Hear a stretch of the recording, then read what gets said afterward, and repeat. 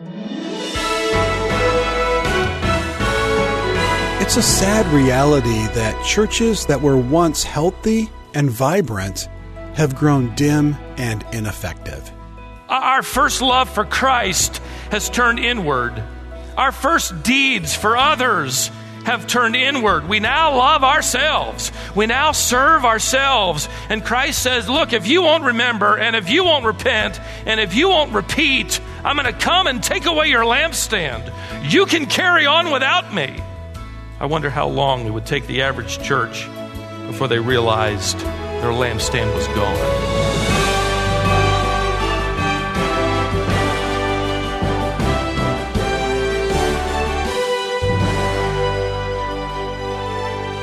It's important that every church constantly be on guard. There may be many things that are going right and many things that are commendable, but if a church turns inward and begins to focus only on itself, its lights grow dim. The church at Ephesus got many things right. Their theology was sound, and their fervor was unquestionable.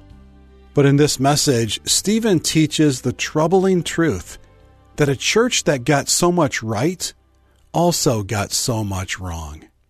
Welcome back to Wisdom for the Heart with Stephen Davey. Today's message is called Rekindling the Coals of Love. In the days of the Apostle John, there were 7 postal districts in the province of Asia. And in each, there was a church that was about to receive a unique personal letter from God. It wouldn't be written in one sentence, and they didn't have billboards. It would be delivered by divine transmission to the Apostle John, exiled on an island and sent by messenger through that postal district of Asia Minor. In fact, the order of the letters written in Revelation, interestingly enough, follow the circular path of those 7 postal districts in first century Rome. All of those letters could arrive at those 7 churches on the same day. Now, before we open the first letter in Revelation chapter 2 and read it for ourselves, let me make some general observations about these 7 letters. First, these are open letters. It's like they're mailed without an envelope. Everybody can read them, even the mailman. They're specifically written to a particular church, but every church can benefit. In fact, it was intended for every church to circulate these letters and apply their truths. And that's still true to this day. Colonial can discover herself in Ephesus and Pergamum and Smyrna and Laodicea. We can be encouraged by these first century letters, and we can be warned as well. Secondly, you need to know that these letters are not anonymous letters. There's no question who delivered the content to John. Each letter begins with the signature of Christ. Look at verse 1 of chapter 2. The one who holds the 7 stars in his right hand, the one who walks among the 7 golden lampstands says this. If you work backward into chapter 1, you discover, as we already have, that this is the person of God the Son, the I Am, who delivers this truth. And each letter will begin by pulling one of those phrases from chapter 1 and reintroducing it at the beginning of the letters in chapters 2 and 3. Look down at verse 8. The first and the last, who was dead and has come to life, says this. Again, Jesus Christ signs his name to the letter. These letters are not hit and run incidents. Well, in a matter of 24 hours, 7 churches will receive the letter of their lives, and it isn't some anonymous, ornery letter. It is from Christ with a purpose. Number 3, each letter follows the same pattern. They all begin with a characteristic of Christ. Next, there is a compliment or 2 from Christ. Third, there is criticism from Christ. And finally, there is correction or a challenge from Christ.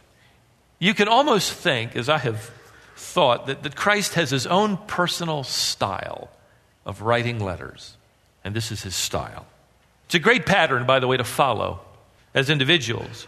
when you review your employees or your children. It's compliment and then criticism and then corrective measure to follow. After reading the letter to the Ephesian church that we'll read in a moment, we shouldn't say, well, that church lost its love for Christ. No, it is, Lord, have the coals of my heart's love for you grown dark and cold. These letters have both church-wide implications and personal applications. Look at verse 7 of chapter 2. He who has an ear, let him hear what the Spirit says to the churches. By the way, don't miss the fact that this revelation has now been attributed not only to God the Father and God the Son, but here now, God the Spirit. The triune God is involved in His church. And the Spirit brings the invitation at the end of each letter. He that hath an ear, let him hear. What an odd phrase for the English reader. He doesn't say, he that hath good hearing. No, he that hath an ear.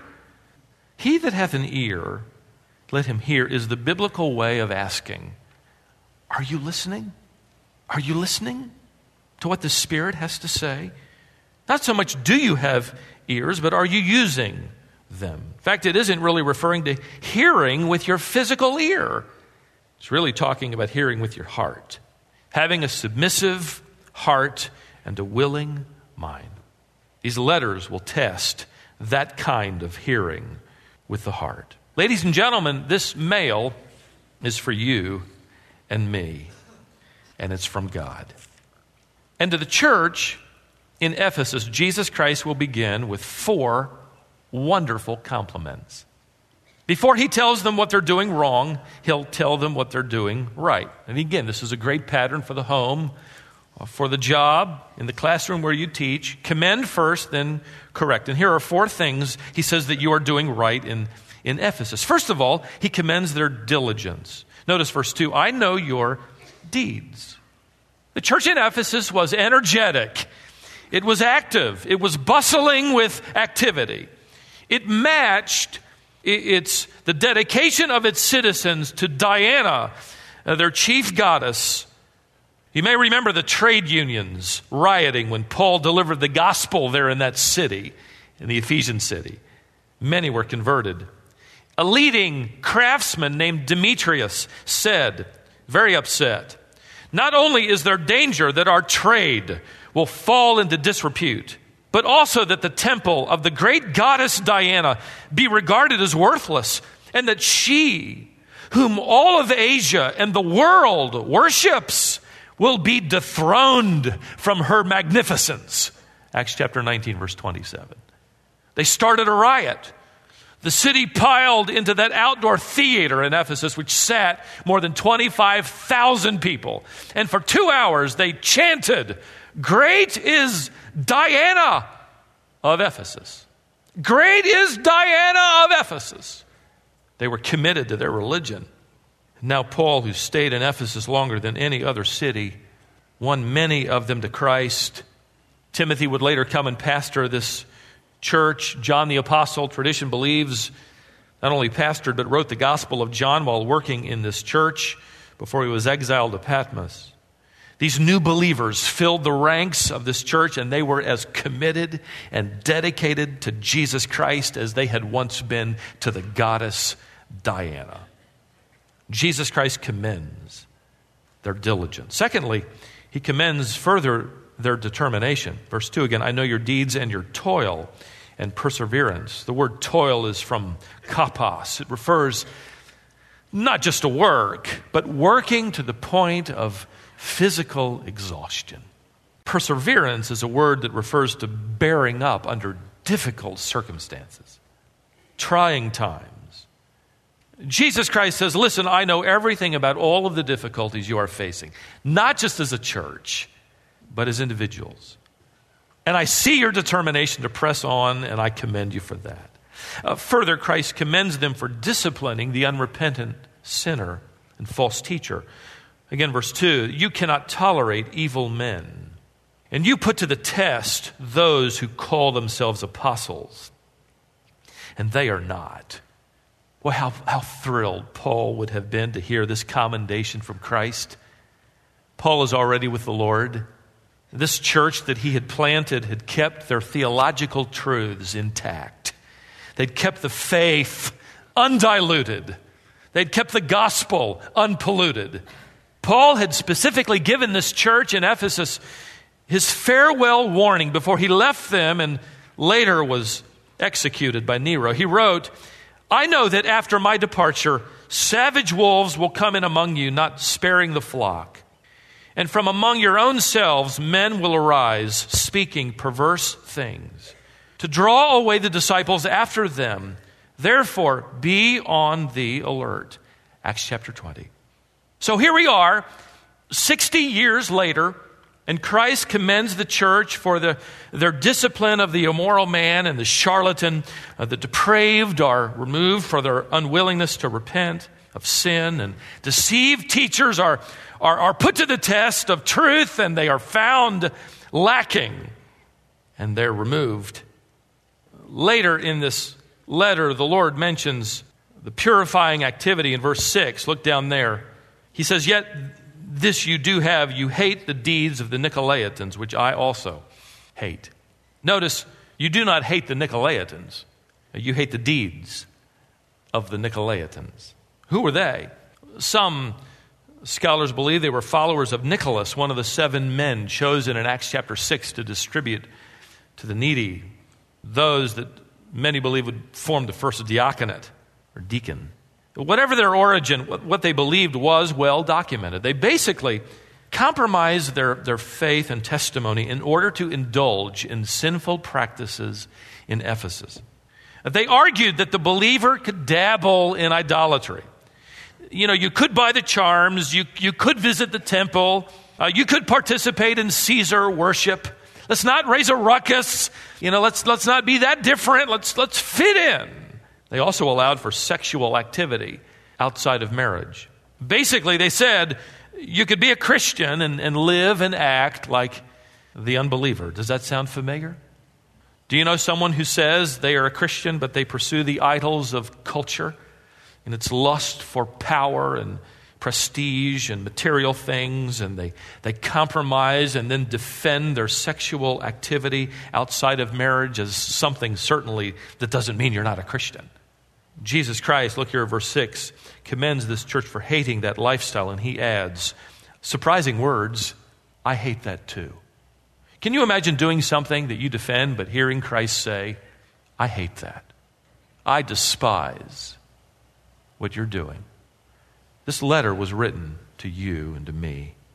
Clement of Alexandria, a church father living 75 years after this letter was delivered to Ephesus, said, "The Nicolaitans abandoned themselves to pleasure like goats, leading lives of self-indulgence." And Jesus Christ said to this church, you want to be different and distinctive and pure. I commend that. He goes on to praise this body of believers not only for their diligence and determination and discipline, but for their devotion. John records the words of Christ in verse 3, "And you have perseverance and have endured for my name's sake and have not grown weary." You haven't quit. Why? Did you notice back there? For my name's sake. Not for your name's sake. Not so that everybody would know about your church. Oh, you're that church in Ephesus. Oh, you're the church founded by the Apostle Paul and pastored by Timothy. And John's a member of your church, the great inspired writer and author of the gospel. You are the only church in the New Testament to which 2 apostles addressed letters. You are the church. No, you've done all this for the name of Jesus Christ, the one you worship, who is the first and the last, the one who was dead and is now alive, the A to Z, the living, almighty God. Now, after all that, commending them for their diligence and their determination and their discipline and their devotion, Christ says in verse 4, "But I have this against you. You have left your first love." That's all he says. What does he mean? Well, a clue is provided later in verse 5, where the Lord provides correction. When he says, here's what you're to do. First, remember where you've fallen. Secondly, repent. Thirdly, do the deeds you did at first. You could draw a circle around that first and draw a line back to first love. I think it's a clue. It's the same Greek word. Do the deeds you did at first. Love like you loved at first. Which then led me to ask the question, what was the church in Ephesus doing in their early days? What were they like in those early years? From the book of Ephesians, where he said, I have heard of the faith that you have in Jesus Christ, which exists among you, and I have heard of your love for all the saints. See, the early church in Ephesus was known for its work of faith, its courage of faith, its love for Christ and the body of Christ, its love for the saints. It was losing that. Listen, a church which ages is most likely to resist taking steps of what? Steps of faith. It can also cool in its zeal and love for Christ and for one another. The church here in Revelation 2 is about 60 years old. It's beginning to cool. It has a past of faith. What are they stepping forward to try now for the cause of Christ? Here's the correction in verse 5. 3 verbs. You ought to circle them. First, the word remember. From where you've fallen. The problem began with our minds straying from the truth and our bodies followed. So begin the battle in the mind all over again. Remember who you are in Christ. Remember the power of the gospel which saved you. Go back to the beginning, those early years. Remember your perverse heart and the need to depend on Jesus Christ every day. Remember your sensitivity to sin. Listen, this is great and godly advice, not only for the church, but in its effort to rekindle the coals of love for Christ and the saints, but for every husband and wife. It's great advice. Husbands, remember what life was like without her. Wives, remember what life was like without him. You're thinking peaceful. No. Remember the gift that she was from God. Remember how you made it through those early years without 2 nickels to rub together. Go back in your mind and remember. One of God's solutions for Israel over and over and over again was for them to just remember. We forget. Remember what mattered most then. Second verb, you'll see it there, is the word repent. Repent. Stop wandering. Turn your back on sin. Stop calling it something else, like the Nicolaitans. Refuse to ignore pride or excuse lust. Walk away from those material pursuits of your Ephesian culture. Take your hand off the back door. Refuse to accept any rationale for divorce. Stop flirting with adultery. Repent. Do an about face. That's what the word means.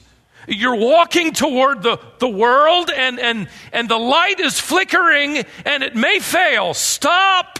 Turn around. Retrace your steps. Walk in the opposite direction. Third verb, do.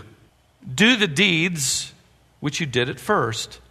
This would be a demonstration of true repentance, wouldn't it? Pursue your relationship with Christ. Make him the priority in your thinking. Tomorrow when you get up, begin a conversation with him that starts and stops and starts and stops, but it just sort of continues throughout the day.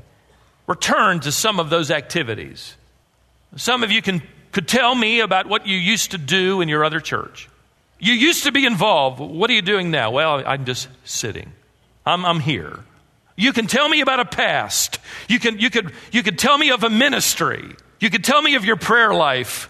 You could tell me how you engaged in the deeds that honored God. But now, well, that was my past. The coals are growing cold. Here's the warning to the church in Ephesus, and it chills my blood every time I read it. Verse 5 includes those ominous words, do this or else. Or else. I will remove your lampstand out of its place. Simply put, no love, no light. The candlestick represents the testimony of the church shining into the community. Now listen carefully. While Jesus Christ promised to build his church universal, Matthew chapter 16, verse 18, he does not guarantee any individual congregation some kind of permanence or effective ministry because of their past. Listen, today there is no evangelical witness from a church in Ephesus. We happen to have thousands of towns in America today without one effective church preaching the gospel and reaching their community with the light of the gospel. There are church buildings, there are congregations, but no light. There are budgets and potlucks, but no love for Christ and his gospel, and no love beyond the superficial for one another. They will meet today in this city, ladies and gentlemen, in this county. They will turn on the lights, but Jesus Christ would say, you have no spiritual light. Your lampstand was taken away years ago. It might have been at a board meeting where evangelism got nixed as too controversial. We don't want to offend people. Let's stop that program.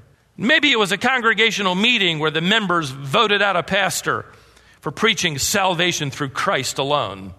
And with him went the lampstand.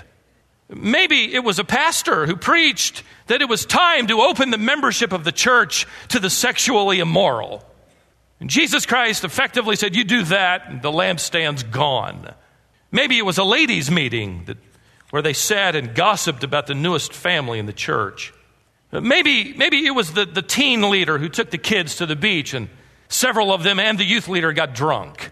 I'm giving you things that I am aware of just in the last month.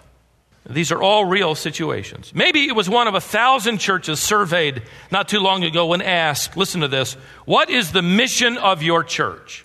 And 90% of them responded with answers that basically and categorically declared the church exists to serve my family and the needs of my family. In other words, the church exists for me.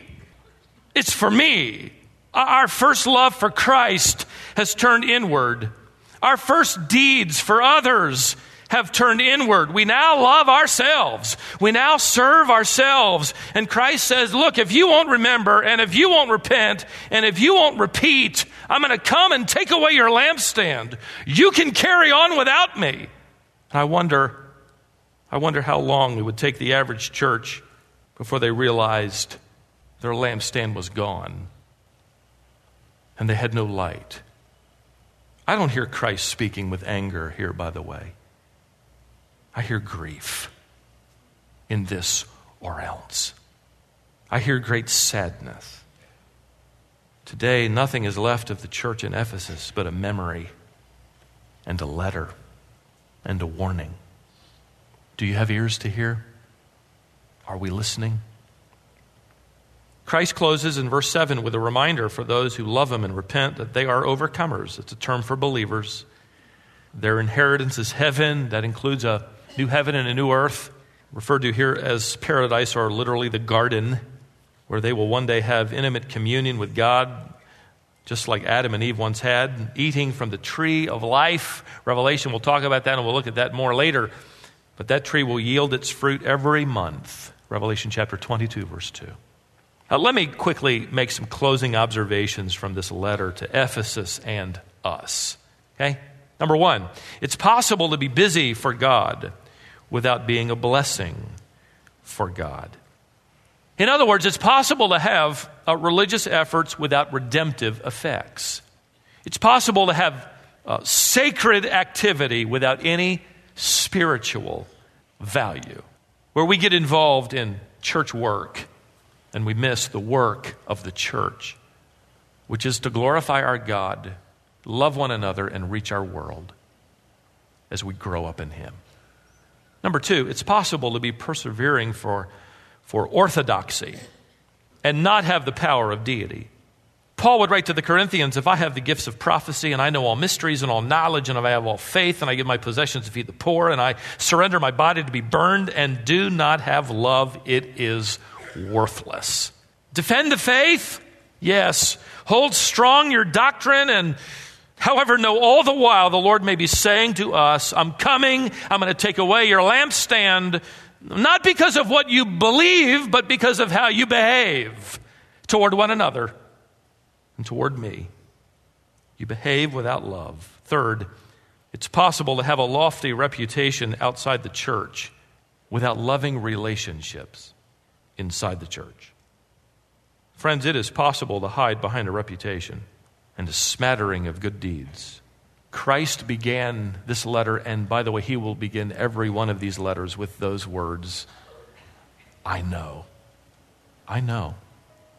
I know all about you.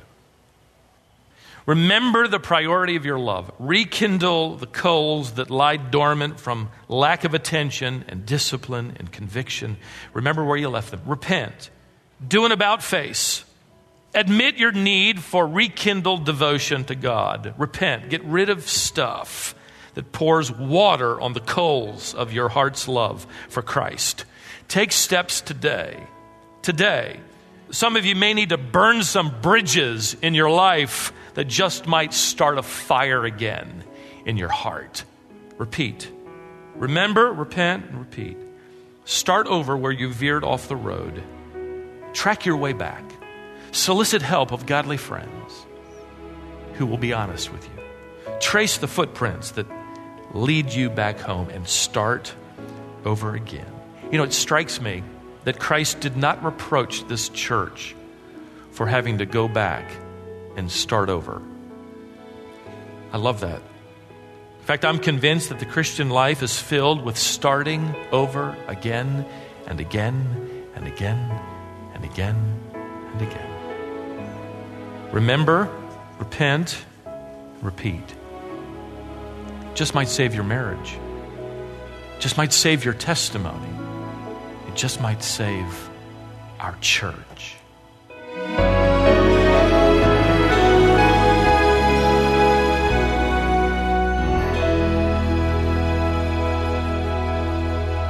That catchphrase, remember, repent, repeat, will help you live a healthy, vibrant Christian life. It's a good reminder today. You're listening to Wisdom for the Heart.